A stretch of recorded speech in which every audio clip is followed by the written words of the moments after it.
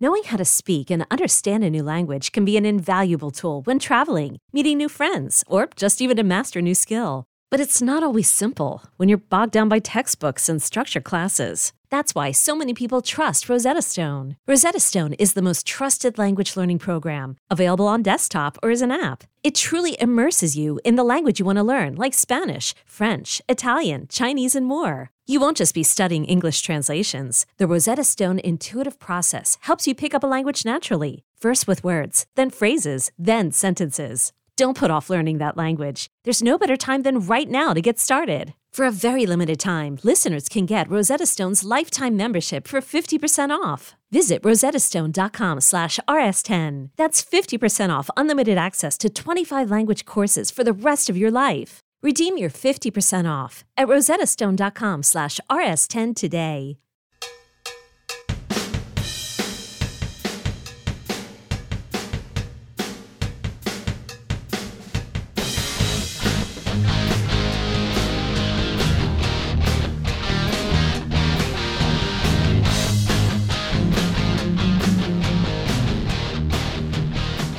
Welcome to the Inside Carolina podcast. I am Tommy Ashley. It is Tuesday night.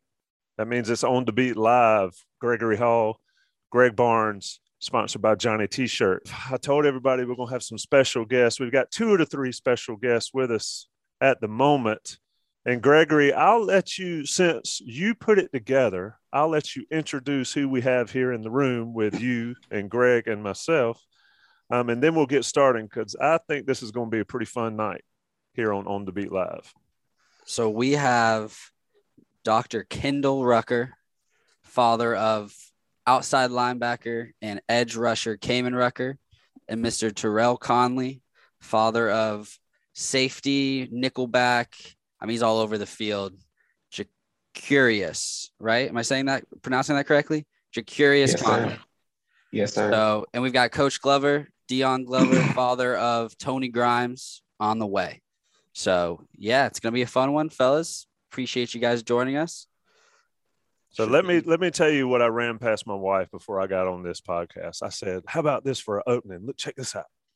We got 3 halves of the architects of the pillars of Carolina's defense coming on the show. She said, what in the heck are you talking about? I said, we got Tony's daddy, we got Conley's daddy, and we got Rucker's daddy. She was like, oh, that sounds nice. Cool. So I hope the folks in the chat certainly appreciate you guys being here more than she did. Even though she's diehard, she doesn't keep up with the names too much. If I told her 0 and 25 and 20, she'd have known much better. But let me get started. And I'll start with you, Mr. Rucker, or Dr. Rucker, since you were here first, and then Terrell, you can come in on it. Recruiting. Tony Grimes, 5-star, hyped, jacked up hype, Inside Carolina all over it. Conley, 4-star, Inside Carolina all over it. Kamen, 3-star, Inside Carolina all over it, but, it's a 3-star, you know what I mean, and all that. As a father and as a guy close to watching your son go through the process, sort of describe the process for Kamen, being recruited, rising up in the rankings, sort of hitting a ceiling maybe in the rankings, and then committing to Carolina. Okay, yeah. Well, with Kamen, I can say, whenever he, jumped on the map, from high school, he went to some camps and, he was granted his 3-star. And then, his group of 5 offers started to roll in. He had somewhere around 27 or 28 group of 5. And his first offer came from Georgia Southern, which is home. And, we really appreciated that. But, he continued, to go to camps and he, would, demolish these 4- and 5-star, offensive tackles and things of that nature. And I think that started to get, some attention of some Power 5 universities, Louisville being one, and then North Carolina came in. But as far as the recruitment and the leveling, of the stars, 3-star, 4-star, 5-star, yeah, when we came to North Carolina and met Coach Mack Brown, he never, regardless of what star you was, when he decided he wanted you to play for the university, you know, Kaman being a 3-star, we didn't see any difference in how he treated Kaman versus, you know, 4 or 5-star guys. When we went on recruiting visits, we all sat in a room and I couldn't really tell who was, you know, was ranked as far as their star ranking. And it's because he and his coaching staff made everyone feel important. So, you know, that had a lot where that, you know, we let Kaman decide where he wanted to go. And I had to keep my mouth shut because I was just, man, bursting with excitement on the inside because, you know, I'm a football fan. I played football and everybody knows who Mack Brown is. And, you know, he's a legend. And I'm like, okay, we need to go with him right now. But I had to suppress those feelings and allow Kaman to choose. And when he chose, you know, I was very happy. But, you know, from a parent standpoint, his mom and I, we were very satisfied. And it's because Coach Mack Brown made Kaman feel just as important as any other star or 5-star kid that was on the roster. So, I mean, that was the deal for us. Yeah, that's the gift we talk about Mack Brown has. Mr. Conley, talk about the process for your son, in-state guy. So, you know, we know what North Carolina means to the in-state guys or most of the in-state guys. How was that process for you guys starting out? Well, honestly, his process started late because his freshman and sophomore year we lived in Washington State, so he wasn't getting looked at by anyone. So then, you know, so he thought he was more a D2, D3 type player. Then I got military orders to North Carolina, and I say maybe his second game he got bumped to a 4-star all nowhere. So just the whole process of it was kind of crazy because he never been to a camp, because I really didn't believe in camps really showcase what you can do in the football field. I feel like, you know, the camps are really unfair. If you play cornerback and go against a wide receiver who know the plays, who know the route, there's no way you can defend someone like that.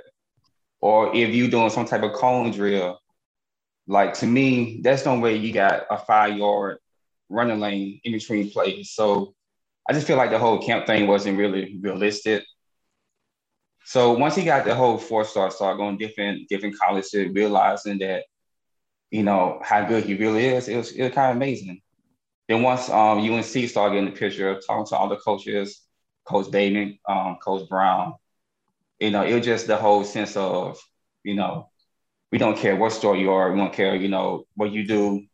We don't really see you as a 4-star, 5-star, or 3-2. We see you as a football player. Mm-hmm. And we really want you, you know, to be here. So just everyone got treated the same. I didn't see they take a group of guys to a different room. Everyone was together the whole time through the whole process. So to me, it was just a statement of everyone treated equally. So when you're going through the recruiting process with this coaching staff, as well as with other teams, how does the conversation about playing time come up? Is it, do some people suggest maybe that if you come, you're going to get playing time? How does North Carolina handle that conversation, and what kind of impact does that have on the recruitment? I think in North Carolina, it was more the best person play. It wasn't, you know, we guarantee you, you know, you're going to play or you're going to redshirt you. It was more of you come in, you perform, you get on the field. And Dr. Rucker, you mentioned Mack Brown kind of being this guy that you knew about.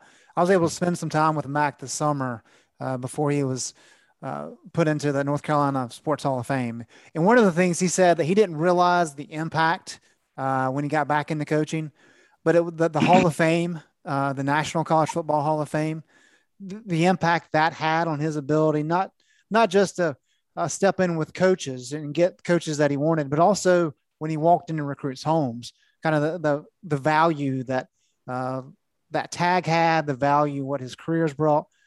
How big of an impact was that for him to come in and say, hey, I'm Mack Brown. You know, I've won a national championship at Texas. I've been in this business for a long time. What kind of impact was that for your family? That was huge. I mean, and that, like I said, that was one of the most attractive things about him, because I knew that he came with a lot of bells and whistles. You know, he came with a lot of accolades, and however, he was very humbled when he came to speak to me about my son. And, you know, I've gone on, you know, numerous recruiting visits, and, you know, I've heard the talk, and, you know, my discernment bell rings sometimes, and I'm like, nah, this is not the fit. I'm not really believing what they say and things of that nature.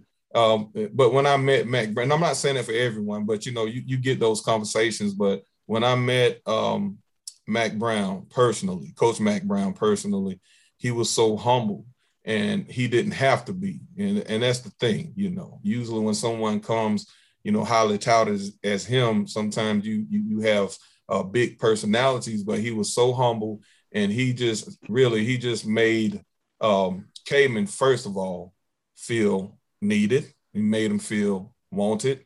And as a parent, you know, that's where I wanted my son to go. And, you know, I often, you know, I revere him, you know, as like the godfather of football, basically. So, you know, I'm kind of smitten by him because of who he is, and knowing who he is and things of that nature. So, but to see him come with all of this, with the humility, and making my son feel like, you know, we want you to play. And I think Terrell just alluded to that. He didn't care what star you was. He just knew I wanted this kid to play for my program. And he looked at more than just the athlete. He knew that, you know, they had an athletic acumen. However, they also looked at, you know, the academic part of it, the character part of it, the leadership, you know, that, you know, he could bring. So they looked at the whole picture holistically, and to make that choice. And so I knew from the first conversation of speaking with him that, you know, this is where I want my son to go. Coach Glover, welcome. How's it going, gentlemen? What's happening, man? How you doing? It's good to see everybody up here tonight. I apologize for my tardiness, man. I had a consultation with some recruits. Okay.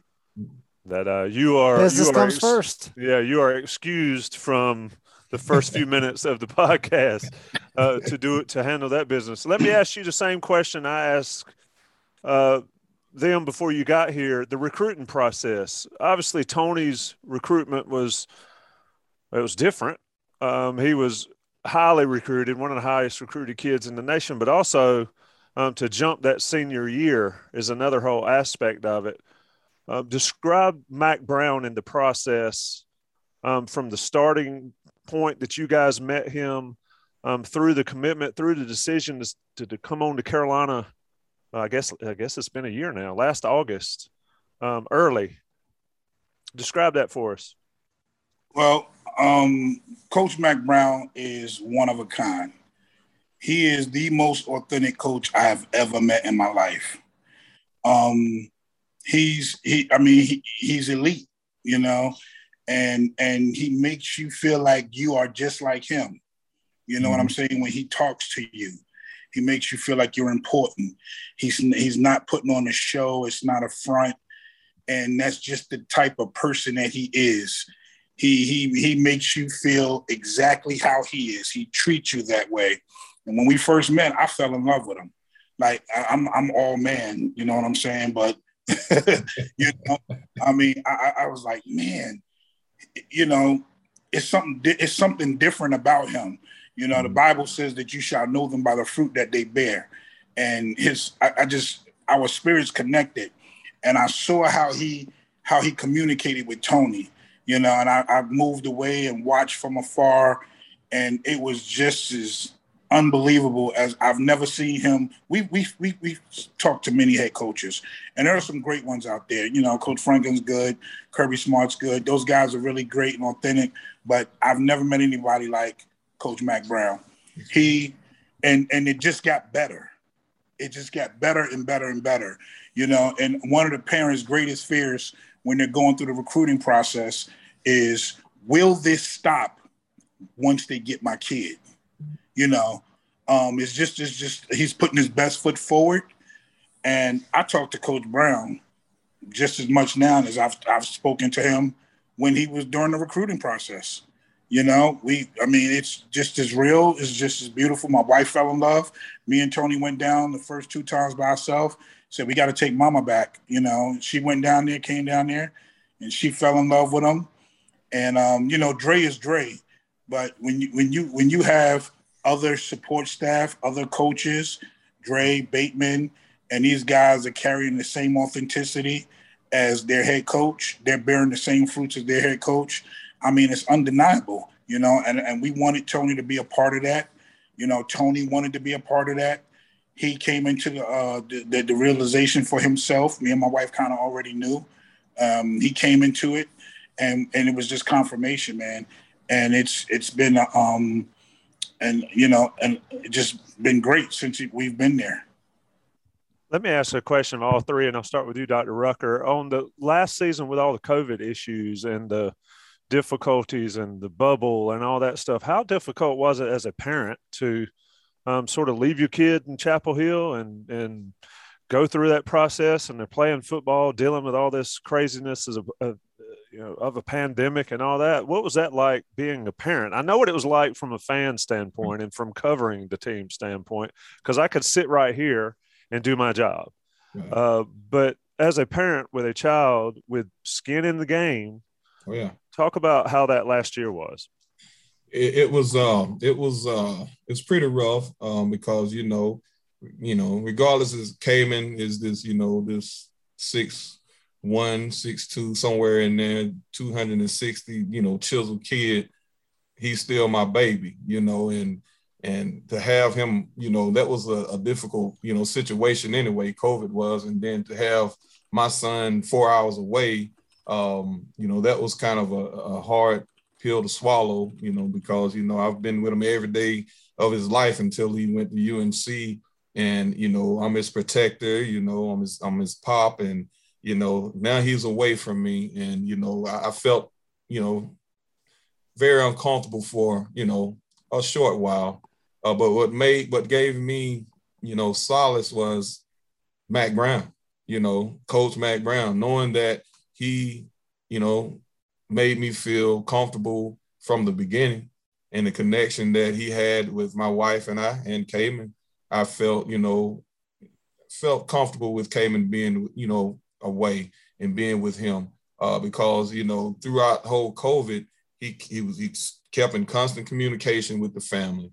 He would reach out, phone calls, whatever it took in order to, make families feel that we're going to take care of your son. And it was evident in how he took care of it. If you look at it, they had a very, low COVID rate, with kids having that, going out into the community, making sure that they were wearing a mask and staying away from certain things. And, he inspired the kids to, just adopt or buy in to his philosophy of staying safe in this tumultuous type of situation that was going on in our society. And because of his leadership and because of his, what I would say, fatherhood, the team lined up. And so that made me feel very comfortable, in an uncomfortable situation.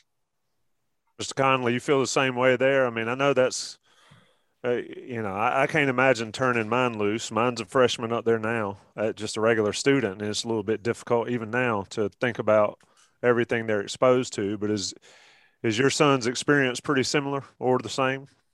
Yes, sir. The difference between us is, he was just 2 hours away. So if we need to go to Chapel Hill, he need to come home. It's not too far. But with him, I think our biggest support was on Coach Bateman. Coach Bateman called me for everything. So, hey, Terrell, I need Jay to come get COVID test. I need Jay to go, make sure he's doing his work. So Coach Bateman kept that whole communication with us open. If Jay need to go get tested, Jay need to get classes. If they doing this, they doing that. So I felt comfortable.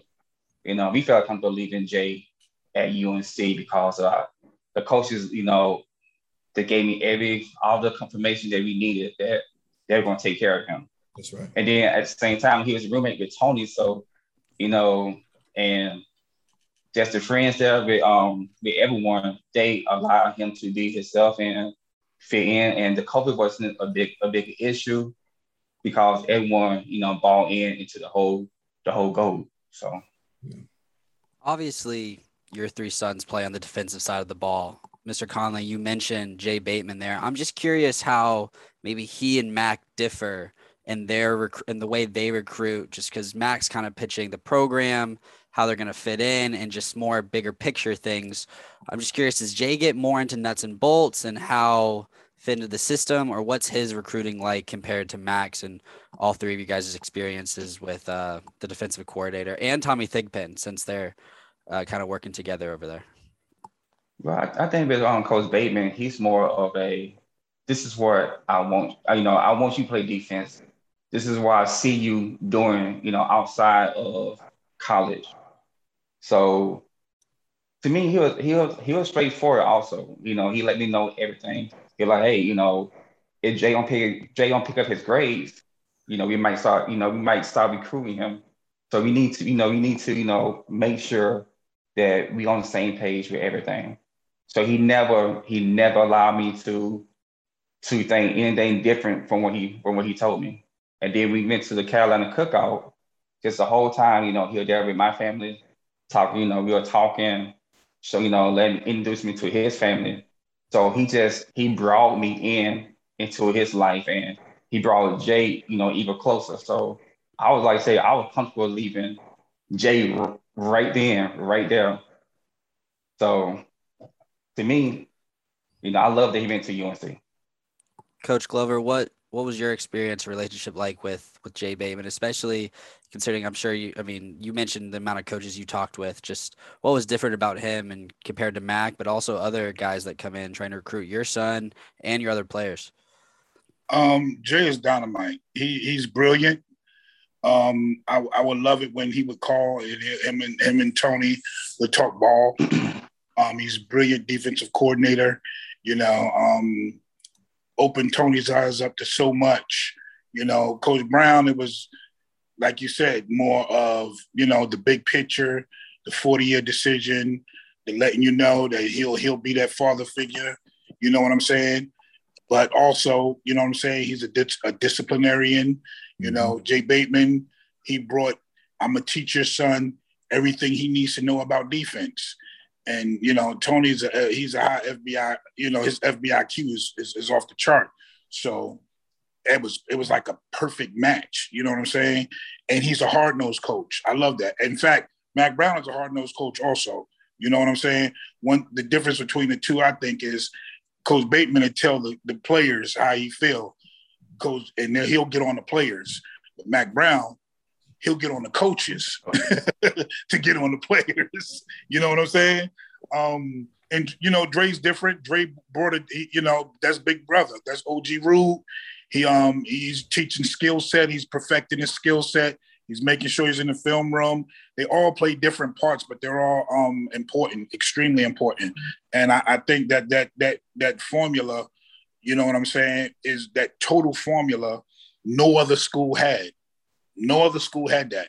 You might run into a great head coach, but there's no DB coach there, or the DB coach there is suspect. Or you might have a great coach and a good DB coach, but the D coordinator is suspect. I mean, we got all three. You know what I'm saying? We got the best DB coach. We got the best defensive coordinator. And we got the best head coach. It doesn't get any better than that. Plus, we got the best support staff. You know what I'm saying? We got the best media guys following. I mean, it's just crazy. You know what I'm saying? What's going on at Carolina is unreal. We're stomping with the big dogs. Go ahead, Greg. You got a so, lighter side one. Yes. So 5 of the 6 of us here are about the same age, guys. I think it's obvious who the young buck is. Tommy's got a son at Carolina right now, and he's got another one in high school. I've got a son in high school. I do not have a son in high school. Gregory's about 25 years away from having a son in high school. I know how I am with my son now. I can only imagine if my son was playing college football at a Power 5 school, how often I would chime in how often I would want to speak with him, maybe give him some suggestions, even though I may not be the right person to do that.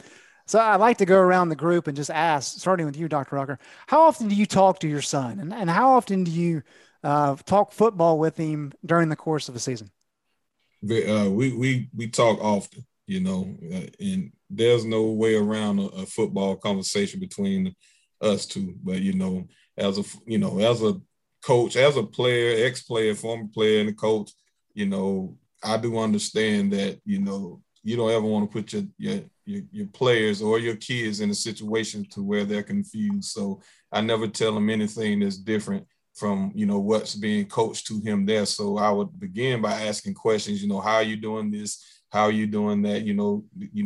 On certain plays, are you to drop into coverage? And, when you lining up head up, are you reacting, or do they have you rushing? And, do they want you to a shade? What type of pass rush moves? And so I ask him questions like that to see what he says, because, as a football player, I have, a philosophy just as, well as other people. So I don't want to sprinkle my philosophy and let it conflict with what the coaches are, teaching them there. However, so I start off with that. And then once he tells me, I'm going to reinforce what his coaches are saying, just so we can continue to keep football simple. It can be complex, but, one of my favorite quotes comes from Albert Einstein. And him, of all people, said, "In complexity, find simplicity." So I'm about making everything simple. So when we talk and he gives me something, my job as his father and one of his ex-coaches is to try to simplify the process, make sure you do this, different reads and things, even tackles. When you're going at tackles, there's different strategies on tackling, but nothing changes when it comes to tackling, in my opinion, because your focus should be on the hips anyway, because the hips don't move. Look at something that's stationary. Don't look at the hands. Don't look at the feet. Don't look at the head. Look at the hips when you're making the tackle.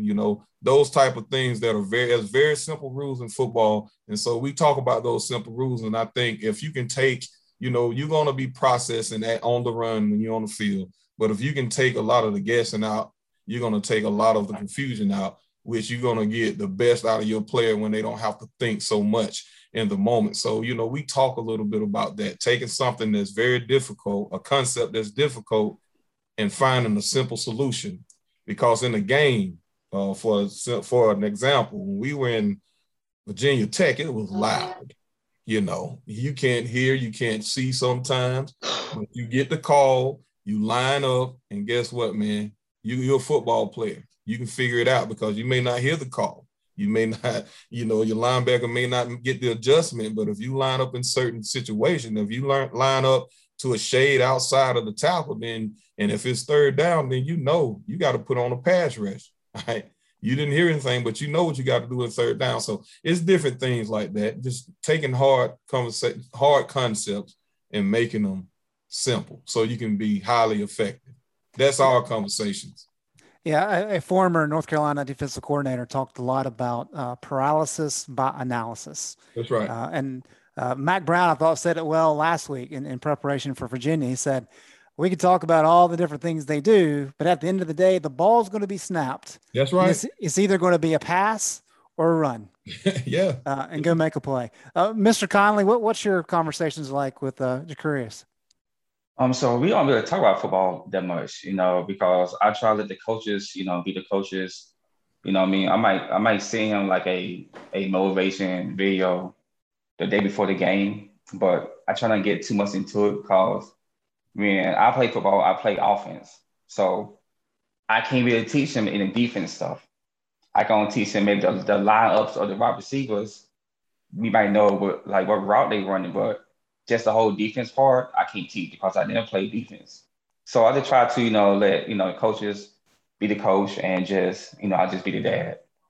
If he asks for some type of advice, I try, like last year. Okay, so we were looking at, I tried to help him with the film against Virginia Tech. Just like which lineman which lineman is the best, like different techniques the linemen do. I try to break that stuff down, but just that's really it. You know, like I said, I try to be a dad and be a fan. Is So there I don't any, really try. is there something other than football that bonds you two together that y'all can talk about? Just everything else, Yeah. just a whole life, life aspect, family and friends and just, the whole maturity level. Yeah. Family. Right. That's it. Mr. Glover, how about you? We talk about everything. We talk frequently. We talk every day. And I mean, we talk about any and everything. We definitely always talk ball. Here, sometimes the first time, I mean, right after the game, our conversation be ball. And it's been like that because I've been a high school coach, so it's just a part of us. You know what I'm saying? It's something. Talking football is something that's ingrained in us. We talk about plans for the future. We still run practical jokes on us. Just the father and son relationship. You know what I'm saying? We talk about, oh, Pop, don't forget to pay my cell phone bill. That's important. Yeah. Or I'm treating your mama to dinner tonight. You know what I'm saying? Check your Cash App. It's just, we talk about so many different things, it's just who we are, as father and son. But we definitely talk ball. That's something, because I talk to Dre all the time. I talk to Coach Dre all the time. So, and me and him, it's like we be on the same page. He's a DB guy, I'm a DB guy. So that's why the match was so good because, me as a dad was trying to figure out what type of techniques, what kind of skill set. I know he was a great player, but can he coach my son? You know what I'm saying? And when we started talking, everything just was flowing between us. So I was like, oh man, he's a perfect match. So I know he's going to teach my son the right stuff. You know what I'm saying? He's going to teach him all the tricks of the trade. And then me and Dre even talked after the game. We talked today about, what I thought, good and bad about Tony's performance this weekend, and we literally was on the same page, So, I mean, we have a lot of different conversations, and it's just father and son stuff. Oh, yeah. Let me follow there, and I'll start with you, Mr. Glover, again. How tough is it just to be a dad sometimes and watch in the stands? How hard is that, especially when you see what's going on against Virginia? Brennan Armstrong's throwing for 500 yards. You see things maybe the normal fan doesn't see. I mean, how tough is it to be a dad watching your son play for North Carolina?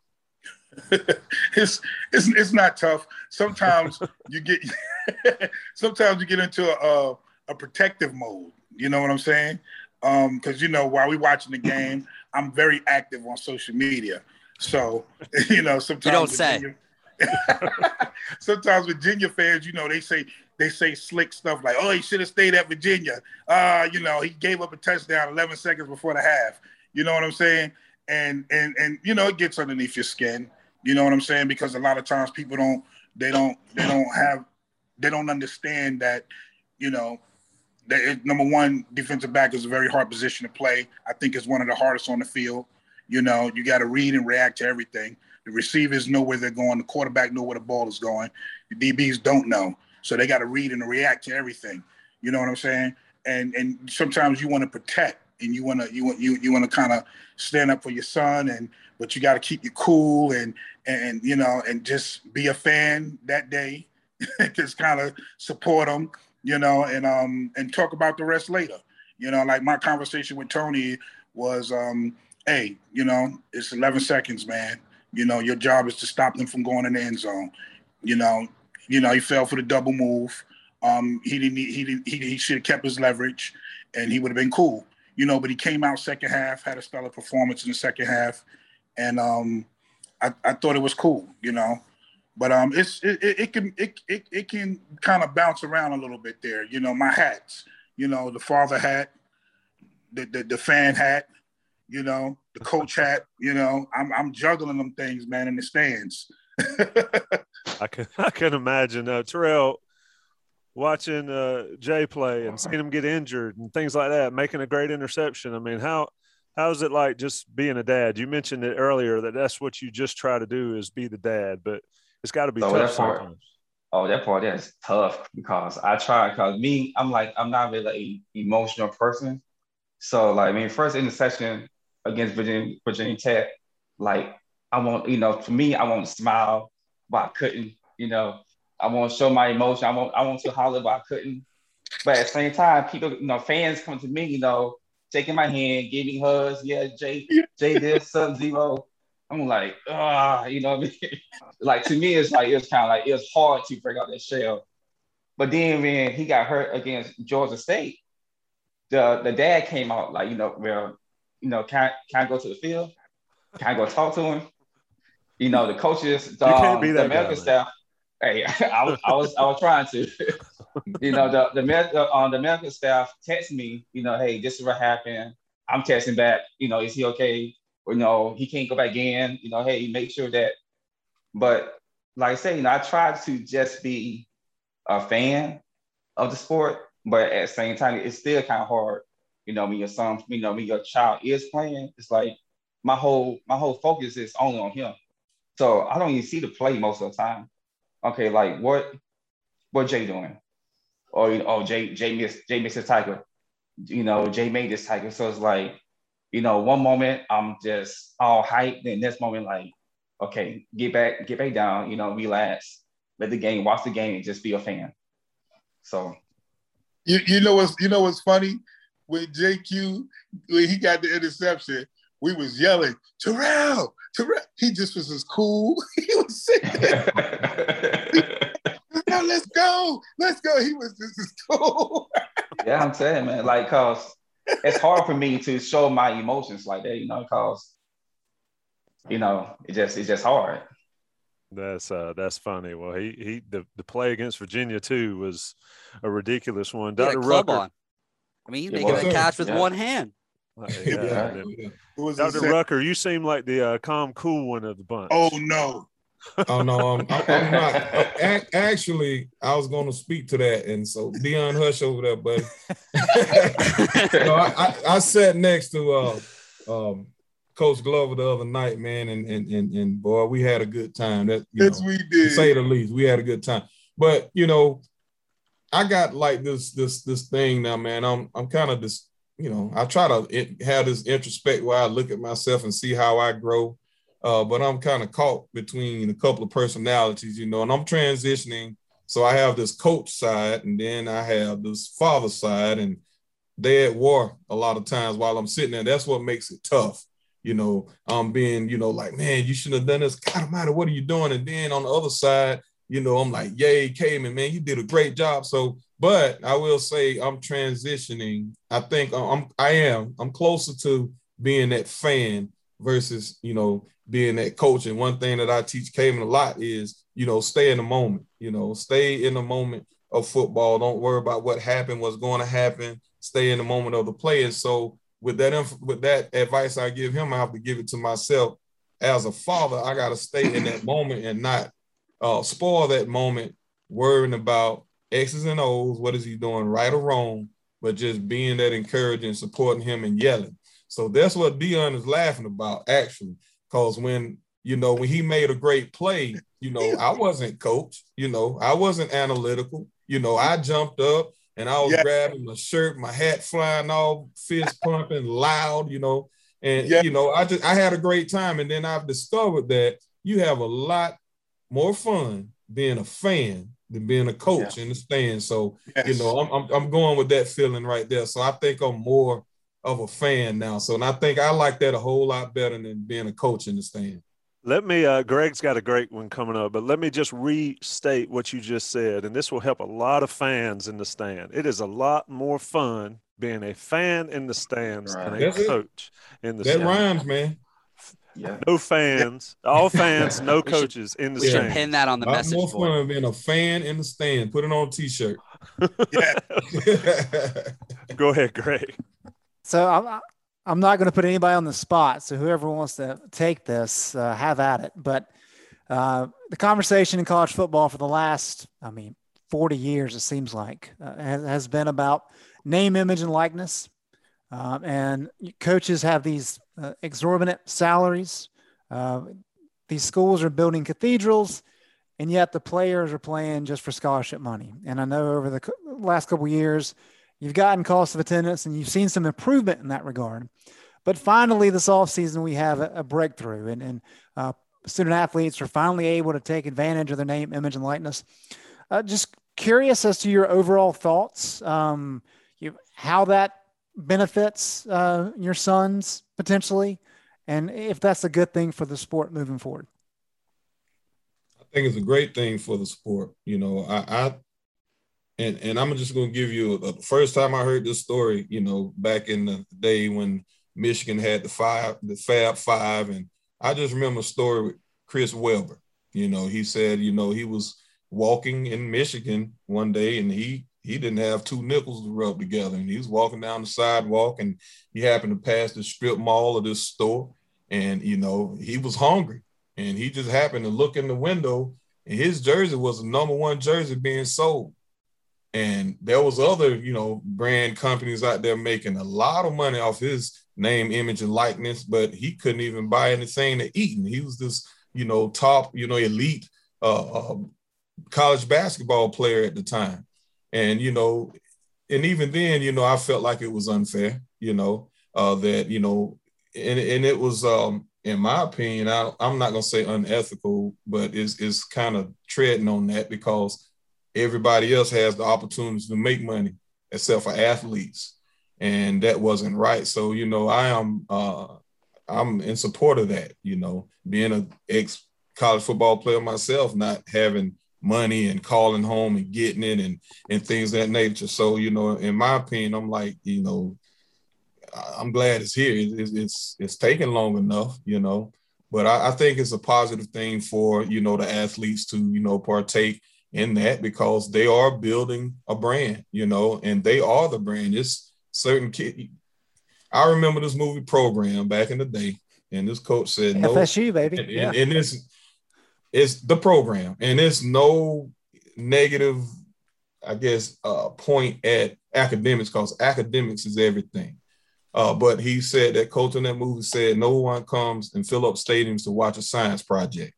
They're coming to watch football. They're coming to watch these athletes. So these athletes are what put fans in the seats. So that's my point to NIL. If they're putting fans in the seats and they are making money, they're entitled to make money from that, you know, from their own name, image, and likeness. So, you know, I'm all for it, you know, and I think it's benefiting. And I know with my son, you know, he started and he's been in position. And when it came out, we were able to take advantage of it. And, you know, we're not in it for just trying to get rich or anything. But I mean, you know, it's his image that he's making and he should be compensated for it, just like any other student athlete that's out there. So I happen to agree. A lot of people try to dodge this conversation and don't want to talk about it, but I'm not, you know, I'm not ashamed. I will talk to anybody about it. You have people with strong opinions, you know, for or against it, but I am totally for it, and I'm glad it's here. Mr. Yeah, Conley, you know, same here. there you go. I'm sorry, you know, I agree also because, you know, life after college is not guaranteed. You know, football is not guaranteed after college. So you got the opportunity now to make money off of your image. Why not? Because the prime example is look at Pierre Ward. After he left Florida State, on like a couple years in the pros. But imagine if it got started when he was in college. Yeah. You know, it would be crazy, you know, crazy opportunity he would have. And even though it took so long to happen, you know, I'm happy they finally, you know, did happen. You know, it happened now, so kids can, you know, get paid off of their name because college don't get paid no matter what. You know, they gonna put money to different programs and, you know, different buildings. They gonna hire a new coach who can up and leave the next day. So it's like, why not, you know, pay the athletes also who making the coach look good. You know, so if the athletes if the team's sorry, you can't pay the coach. So if your athlete's doing enough for the head coaches, I feel like they should get paid also. Yep, definitely. Glover, I know that you've got some strong opinions on this. I wanted to ask you those opinions, but also let's talk about the shirts and the logos and how they all came about. And I'd like to get it from all of you guys. Go ahead, Mr. Glover. Well, I'm what did it for me is, I mean, when you sit back and you watch students at any university all over the country, they can get a job, they can go and get a degree, they can become a veterinarian while they're in school, they can start a dog walking business, or they can start any business they want and make money. Right. But when it came to the athletes couldn't make anything. NCAA would punish them, shut them down. They couldn't start YouTube channels. They couldn't get jobs and make, and support themselves. I mean, it's expensive to be in college. Even with cost of attendance, Tony lives off campus. I mean, you're talking $1,500 rent. You know what I'm saying? Where he lives at. We're talking automotive bills. We're talking food. And I mean, it's just not enough. So if you don't have parents that, that have done, well for themselves to help offset that cost, the college students are going to suffer.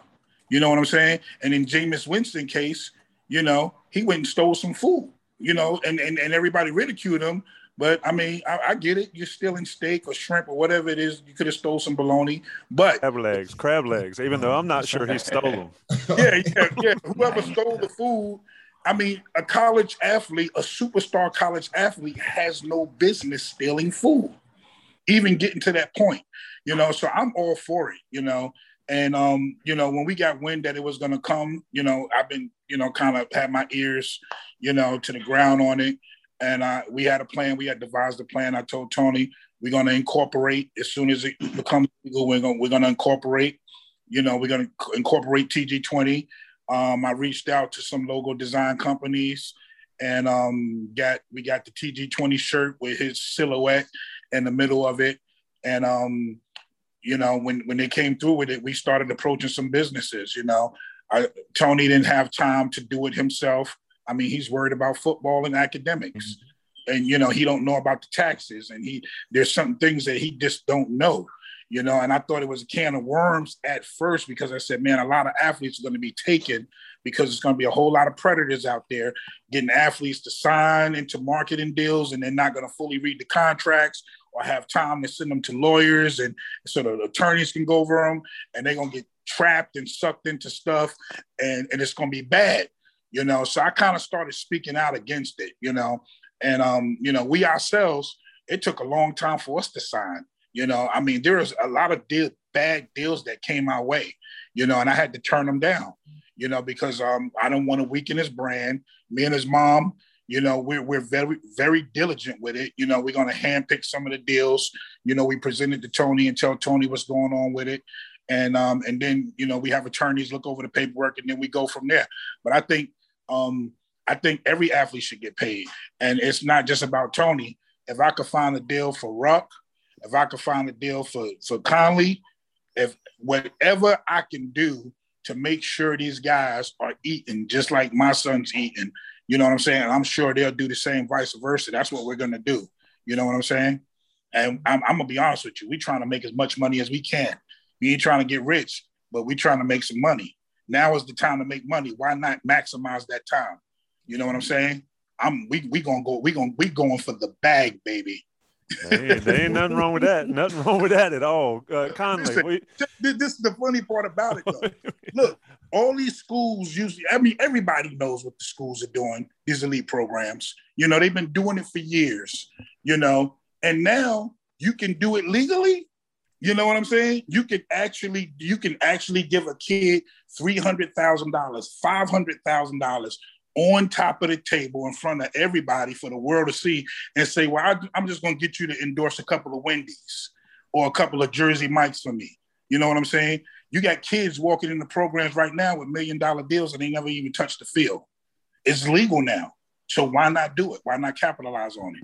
Take advantage of it. 100% agree from the player standpoint. I don't know where it ends or how they rein it in or what they do. I don't think the NCAA ever thought about that side of it, but I 100% agree. I think the If you can get NCAA paid- thinks about anything. Yeah, really. We can talk about that. Why? Yeah, but why do they need to rein it in? That's the thing. They don't. I don't Right. know. Well, that's a deeper question. I mean, because Alabama, Carolina, schools like that. I mean, how much is Wake Forest going to pay somebody? You know what Yeah, I but mean? But why do they need to even the playing field?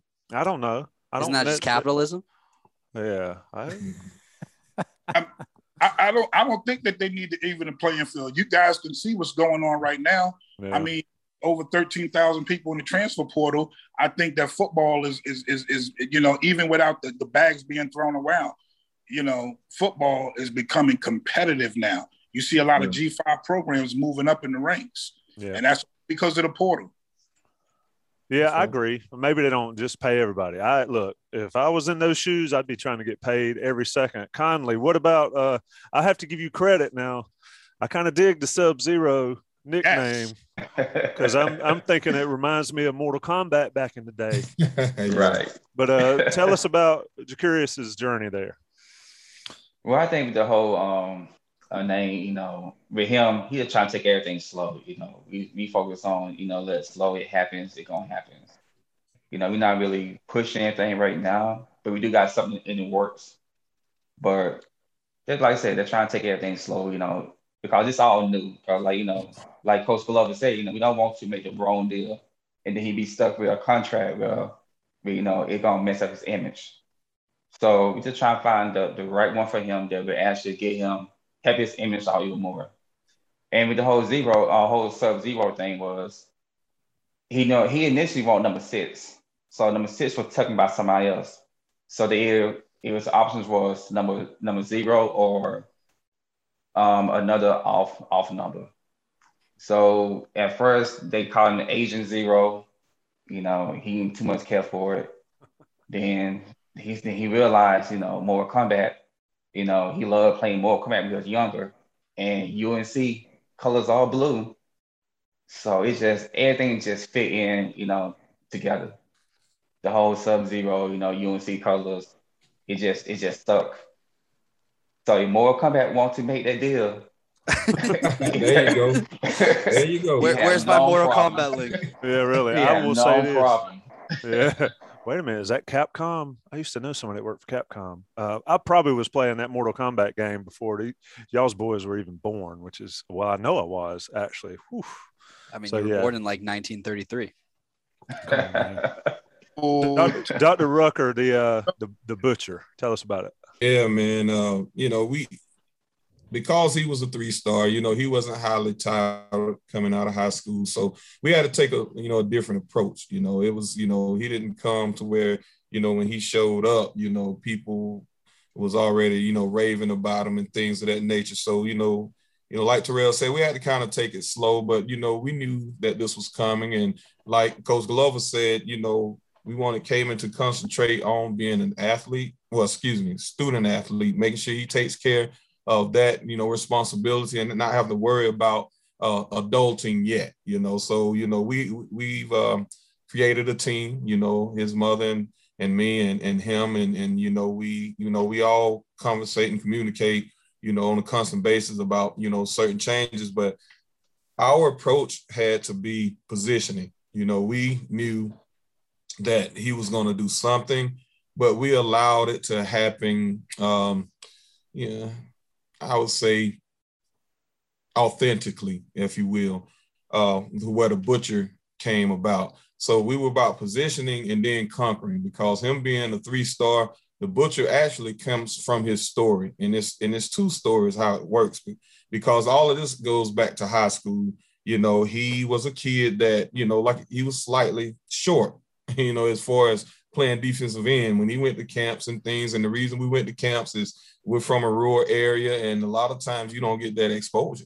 And so, I know, okay, well, if you want to be seen, you got to go where the dogs are and you got to beat them, because people are going to be there. So where we live, we're halfway from Atlanta and we're halfway from Charlotte. So let's go to some camps out there. Let's, get invited to some Nike camps. Let's go to some MVP camps. People are going to be watching. And when you get there, you conquer, you dominate, and then you're going to get calls. And, for us, going to those exposure camps were helpful because of the area that we live in. But, you know, how it came about is, you know, we love the Lord first and foremost. And so Cayman, when he grew up, he was drawn by the story of David and Goliath. You know, he just loved that story. Didn't know that it was going to play into his own life. And as you look at David, he's undersized. You know, he was out in the pasture with the sheep, and you know, all of his brothers and all these leaders, you know, they were fighting Goliath because, you know, they looked the part. You know, they had the size, they had the I guess the experience, and they had the reputation in order to take care of it. But when he came about, nobody took him seriously. But see, he had the heart, and because of his heart and his relationship with God, he was able to conquer the giant because he had this confidence, not in himself, but he had confidence in God that, you know, he can defeat Goliath. So taking that story and bringing it to Cayman, when Cayman went to these camps, yes, he was undersized. And when he actually played football, he went against some bigger guys, and he would slice them up. You know, I'm not ashamed to say the kid, you know, you can see how he plays. He plays with a lot of passion. He plays with a lot of aggression. And that's because of that's who he is. You know, he was born with that, and he uses that, and he would just overcome. And when he overcame, he was still told, "You're too short. You may not get there." He went to a Clemson camp. Now, this is pretty cool. He went to Clemson camp and demolished every 5-star that got in his face, demolished him. So you won't drop any names, will you? I'm not going to give any names, but I will drop off air. You know, I know they probably tune in, but you know, I got some connections. But I was told, you know, if he was 6'4", they would offer him today. I said, I kind of figured that, but they want to see how he grows in the next year or two. Okay, he's probably not going to grow, so that's fine. So they never offered him, but that's just Clemson. And, you know, he did that at other schools and things of that nature. But he was always told he was too short. And so he's always having to prove himself, overcome his giants. So that became, you know, his whole mantra is, you know, slaying his giants. And so that's not just opponents, but just overcoming people not thinking that he's able to do it. You know, he's too this and he's to that, he's not ready. So he's always been accustomed to doing that. So fast forward, you know, to North Carolina. He was in a game. I don't know if it was Boston or Syracuse or something like that. And this whole Butcher thing came out by ABC commentator saying that, you know, they talked to one of the coaches, and the coaches said he was like a rolling ball of butcher knives on national television. I was like, okay, here we go. All right. So I talked to a good friend of mine, and we were just talking and everything. And my friend said, I guess, and he was saying it jokingly, I guess we'll just call him the Butcher. And I said, I'm okay. I started laughing. He said, man, I'm just playing. I said, well, I'm not. Okay. And so, you know, we talked to Cayman about it, and Cayman said, yeah, I kind of like that and everything. But the whole Butcher thing connected with the David and Goliath story, because what did he do? He cut Goliath's head off with a sword. Okay. So he sliced it off. And that's how he overcame, you know, that opposition. So now we take that whole concept with us on the field. Whatever opposition that we face, we're going to conquer it. Whatever opposition that we face in life, we're going to conquer it. So it's not just a football mentality, it's a life mentality. So we wanted his brand to represent who he was. And so we looked at the name, image, and likeness. So that's why we got the silhouette of him, because we didn't want to fabricate an image. You are the image, Cayman. You know, you're the guy, you know, nothing else. So we're not going to go out and get an animal. There's nothing wrong with that, but we're not going to go get out and try to create something. God made you in his image. So that's what we're going to use. We're going to use your image. And so that's why he's sitting there. And so that's where the Butcher comes from. So we're positioning ourselves right now, because when he does, he's going to be this kid. I'm his champion. And I know what he's going to do, because he's done it his whole life. Given an opportunity, he's going to win. And that's just how he is. And now, you know, he's starting to show, despite how tall or how short or how whatever he is, he's a ball player, you know, and he's going to show the world that. So We just had to get ourselves in a position. And then once and Mack Brown said this image and this likeness and all of this, he said, all of this are not going to do anything if you can't back it up on the field. So you can be spinning your wheels with that. So at the end of the day, that's what it's all about. So, and I think that, the coaches continue to give him opportunity to get plays and to play. He's going to continue to show people, that he is a ball player despite his size. Man, that's that was very long, but I'm sorry. I just had to give it. No, I could sit in the pew and listen to you all day. That was a fascinating listen. I appreciate you sharing it. And I hope a lot of people listened intently to it. I want to ask. Speaking of people listening, we got someone constantly in the chat just yelling, "Preach, Big Ruck, preach." Let me ask. I'm gonna let Gregory and Greg close the show with some relevant stuff, but I want to ask you guys one last question. To ask about how tough it was to be a dad of a college athlete. Mr. Glover, I'll start with you. What's it like being the dad of a college athlete in this social media world?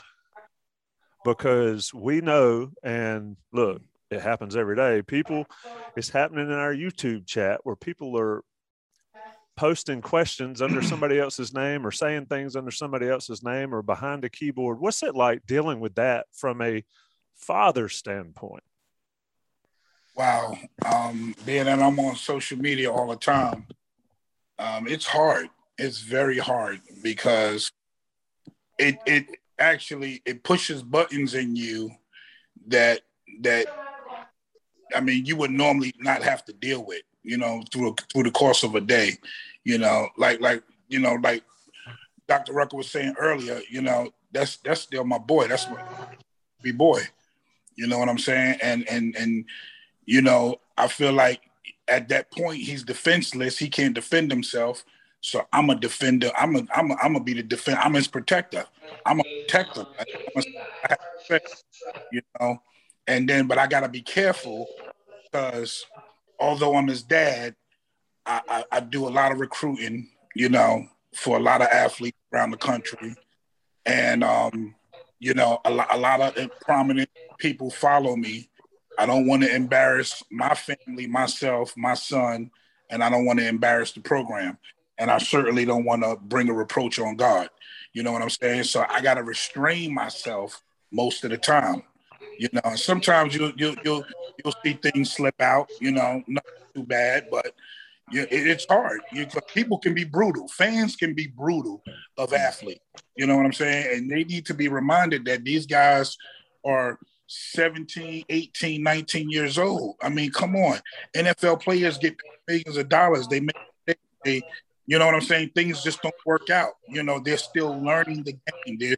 They're still getting better. And you see NFL players make mistakes. You know what I'm saying? That's one thing. But when you see college kids make mistakes, you gotta be flexible and lenient and understanding. You know what I'm saying? And people can't separate. Oh, he's supposed to be a star. He shouldn't be doing that. I see people turn on Sam Howell so fast, and I can't believe it. You know what I'm saying? When he's on, he throws an interception and he spaz out. I mean, when you have that type of mindset for someone else, I could only imagine what your life is. So, you know what I'm saying? So it drives me crazy, but I try to be cool about it, Mr. Conley, you're very active on the Inside Carolina boards. Obviously, people love your presence on there, but just what's your interaction on there and just reading some positive, but also a lot of negative things that are said about the team and just your son and just players in general? Well, just how I look at it as most of the guys on there probably never played sports. Most of them probably, 25 younger. I'm 40, so it's like, what do I look like fussing, going back and forth with someone who half my age, and probably someone who never played the sport. So it's like, but I do read every comment, just see what they say, just poke the bear. Hey, I'm here to make sure I say nothing too crazy. You know what I mean? That's what I do. I try to, let them know, hey, I'm here. So, they won't say nothing out the way. But then at the same time, try to be a fan. You know, like I can tell my son, hey, you messed up, you did X, Y, and Z. Maybe that's how you need to do this instead. So I don't want a fan to feel like they have all the power, you know, to say this about my son. No, that's not the case. Because same thing you telling him, I can tell him. You know, I'm not gonna say how you say it. You know, he's not gonna listen to you, he's gonna listen to me. So I did try to stay level-headed on inside, you know, inside Carolina, just so like I said, you know, I get my advice. I see what I see. You know, I can explain maybe Coach David doing he played this defense because of this. Or maybe the defense line not getting enough push because of this.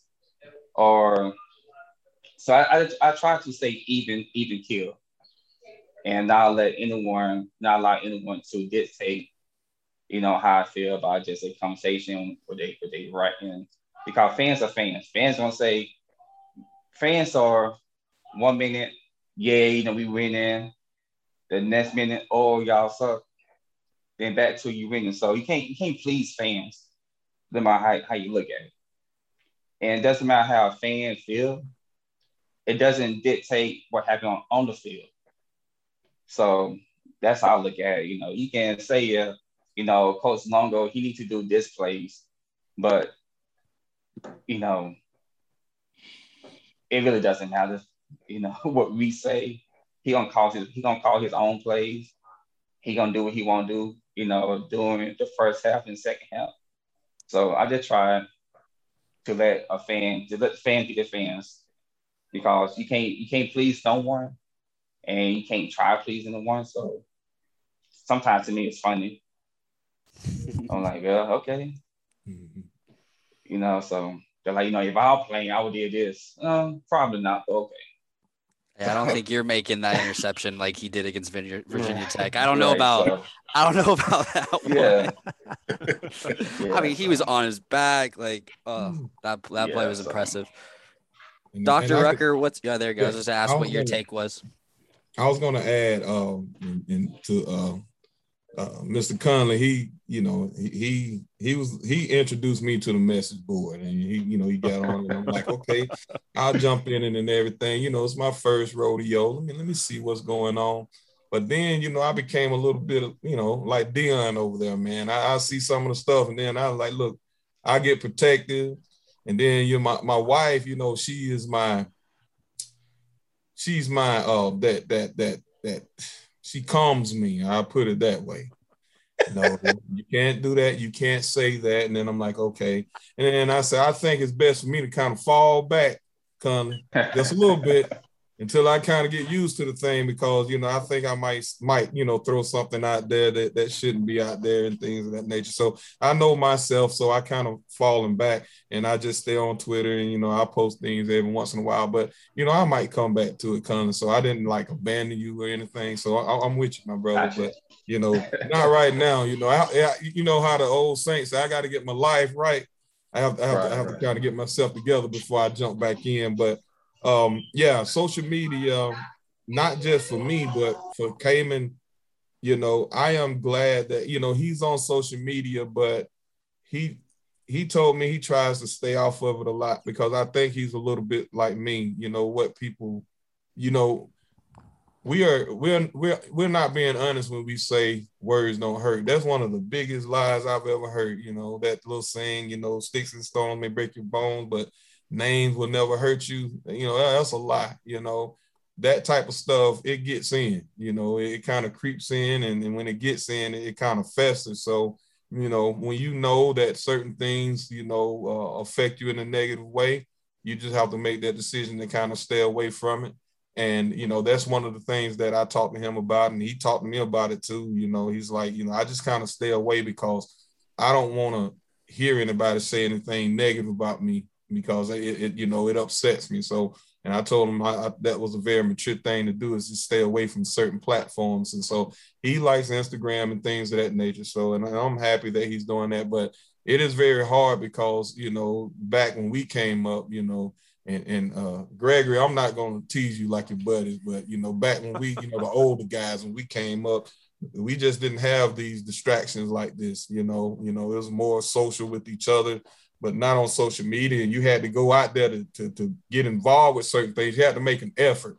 Social media, you can sit in your house and practically do and say anything that your heart and your mind desires. And so with all of this, negative information that's steadily coming in, we have to be very careful what we let in our ears and our hearts and everything. So, as a father, that's concerning to me. I know what my son says, but I know certain things kind of fly by it, and he may entertain that. So that's a part of our conversation is, be very leery of what you let in your ears, because what you let in your ears can get in your heart and it can change you. So if you know yourself, stay away from it. Yeah, Did you guys have to talk smack via carrier pigeon back then? Back in the day, if you were going to talk smack to somebody, you had to do it to the face. You had to meet them somewhere, know. If you yelled you suck, you couldn't do it from a keyboard. You had to do it where they could hear you. And then you could get the emergency bag phone out of the trunk that was 3 minutes or $3 per minute to make a phone call. All right. Well, we've kept you guys. Yeah, we've kept you guys for a long time, but I'd be remiss if we let you out of here without asking a football question. So I'm gonna give you my take on the defense at this point in time, and then I'm gonna let you guys have the floor, and you can tell me how wrong I am if you so choose.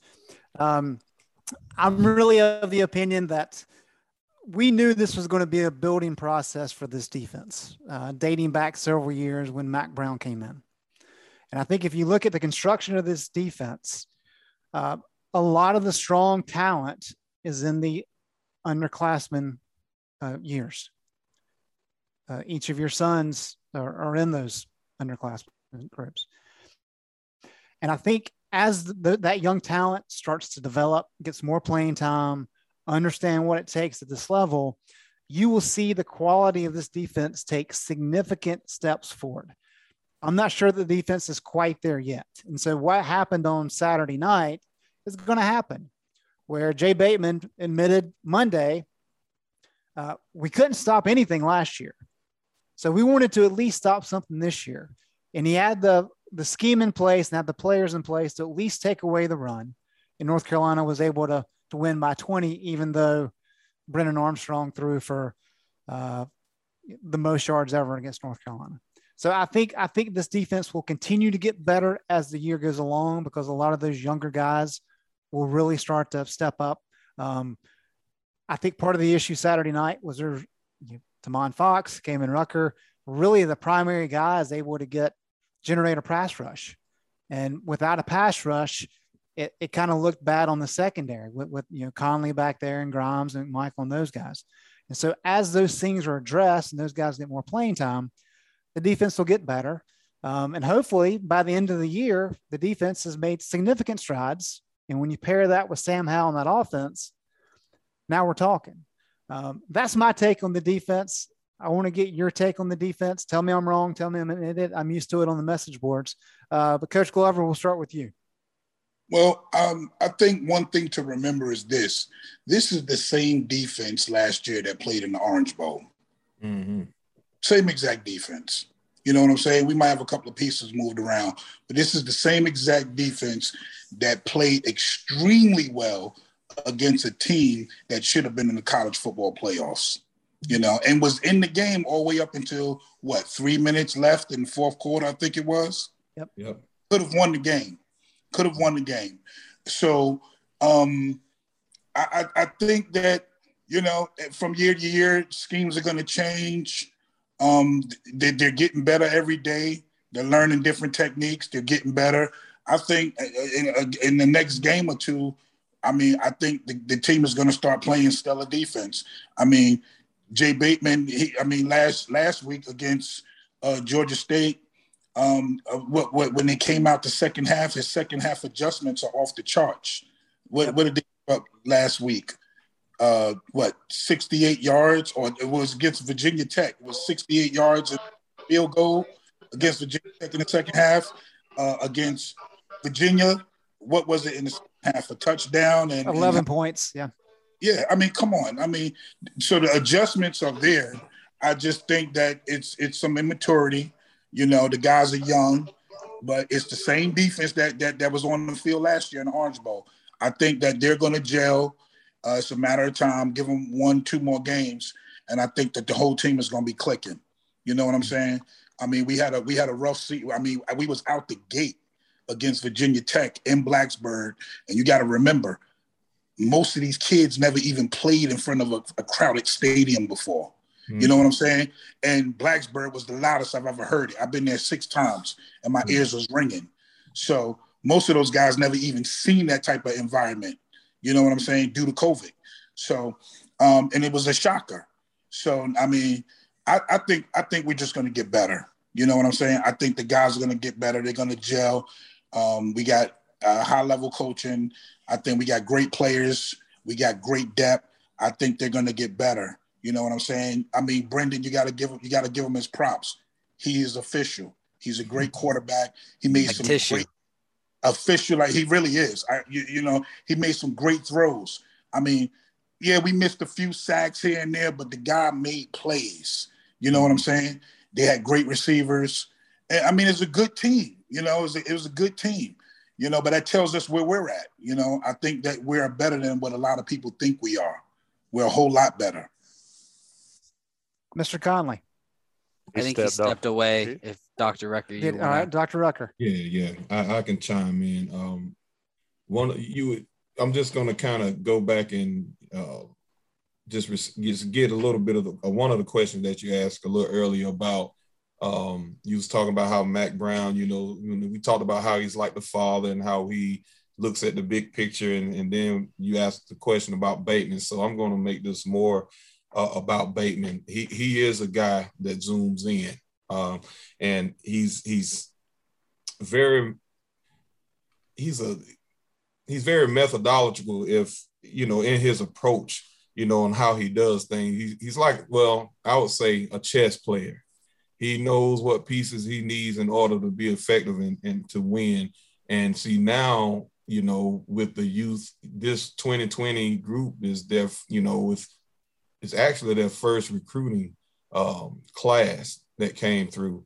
And so they have those pieces, and now they got 2021 and they got their pieces. And man, these pieces has come together this year. You know, you have the guys that played in the Orange Bowl. Now you have guys that are coming up that are, you know, 4 or 5-star guys, and not just because they're ranked, but because these guys are dogs that has come up and they're being put in the game. And you're seeing this chemistry starting to happen. And you're seeing this defense and this mind that Bateman has. You're seeing it start to come together, and it's going to be something to watch.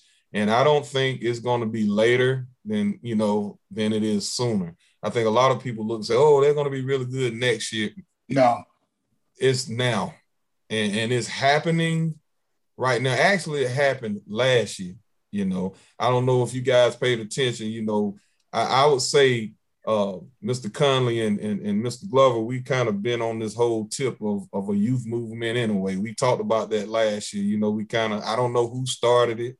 I don't want it. Nobody wants any credit. I just knew it went, and it was like, dang, that's a great idea. I know I didn't start it, but when it came out, I'm like, yes. And we saw it last year, and it's starting to happen. You know, we saw it early, and it's starting to happen. And not just with our sons in the 2020, now you see 2021 coming, and these guys, they're ready to play.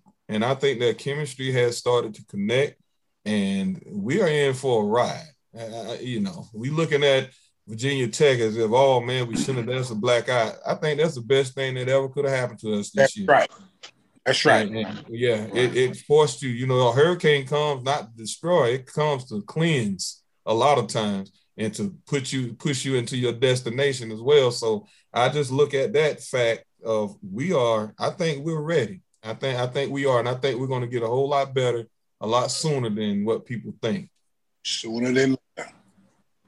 Mr. Conley. Yes, sir. So for me, you look at, I think about 7, 8 guys are sophomores or redshirt sophomores. So the defense are very young. So, and plus, most of the boys only have 1 year, in the weight room. So just get the team time, like stop trying to think, this is the 85 Bears. Those are grown men that had years together. This is this group actually first year together. So give it some time. Nothing gonna happen overnight. I believe in Coach Bateman and his defense. And to me, I feel like just the potential that this defense have, it gonna come. Give it a game or two. It's gonna be here very soon. That's right. This weekend here against Georgia Tech, we might take that step. We might not, but you can't force it. If you support Carolina football, support it. This defense is gonna step up. I promise you that. Yeah. Because we got players on all three levels. And I'm telling you, this defense is nice. Oh, yeah. Yep. And as everybody in this room knows and everybody listening knows, there's more coming. More coming. Oh, wait. More coming. So they are building something special on the defensive side. Gentlemen, I want to thank you each, Dr. Rucker, Mr. Conley, Mr. Glover, for joining us. It's been a blast. Gregory Hall for lining it up, and Greg Barnes for just being Greg Barnes. I mean, that dude's the man. But this has been a fun podcast. I know we've taken about an hour and a half out of y'all's night, but I do appreciate it. I know our listeners appreciate it. Maybe we'll get back again one day, do it again, and get an update. Dial us in, man. We're ready. And Yes, sir. I'm going to get some name, image, and likeness on Dr. Rucker and on his podcast, and we're going to start, making people pay to listen to you talk now. Well, let's do it. My wife said my wife claims I can talk, so I never said that, but she does.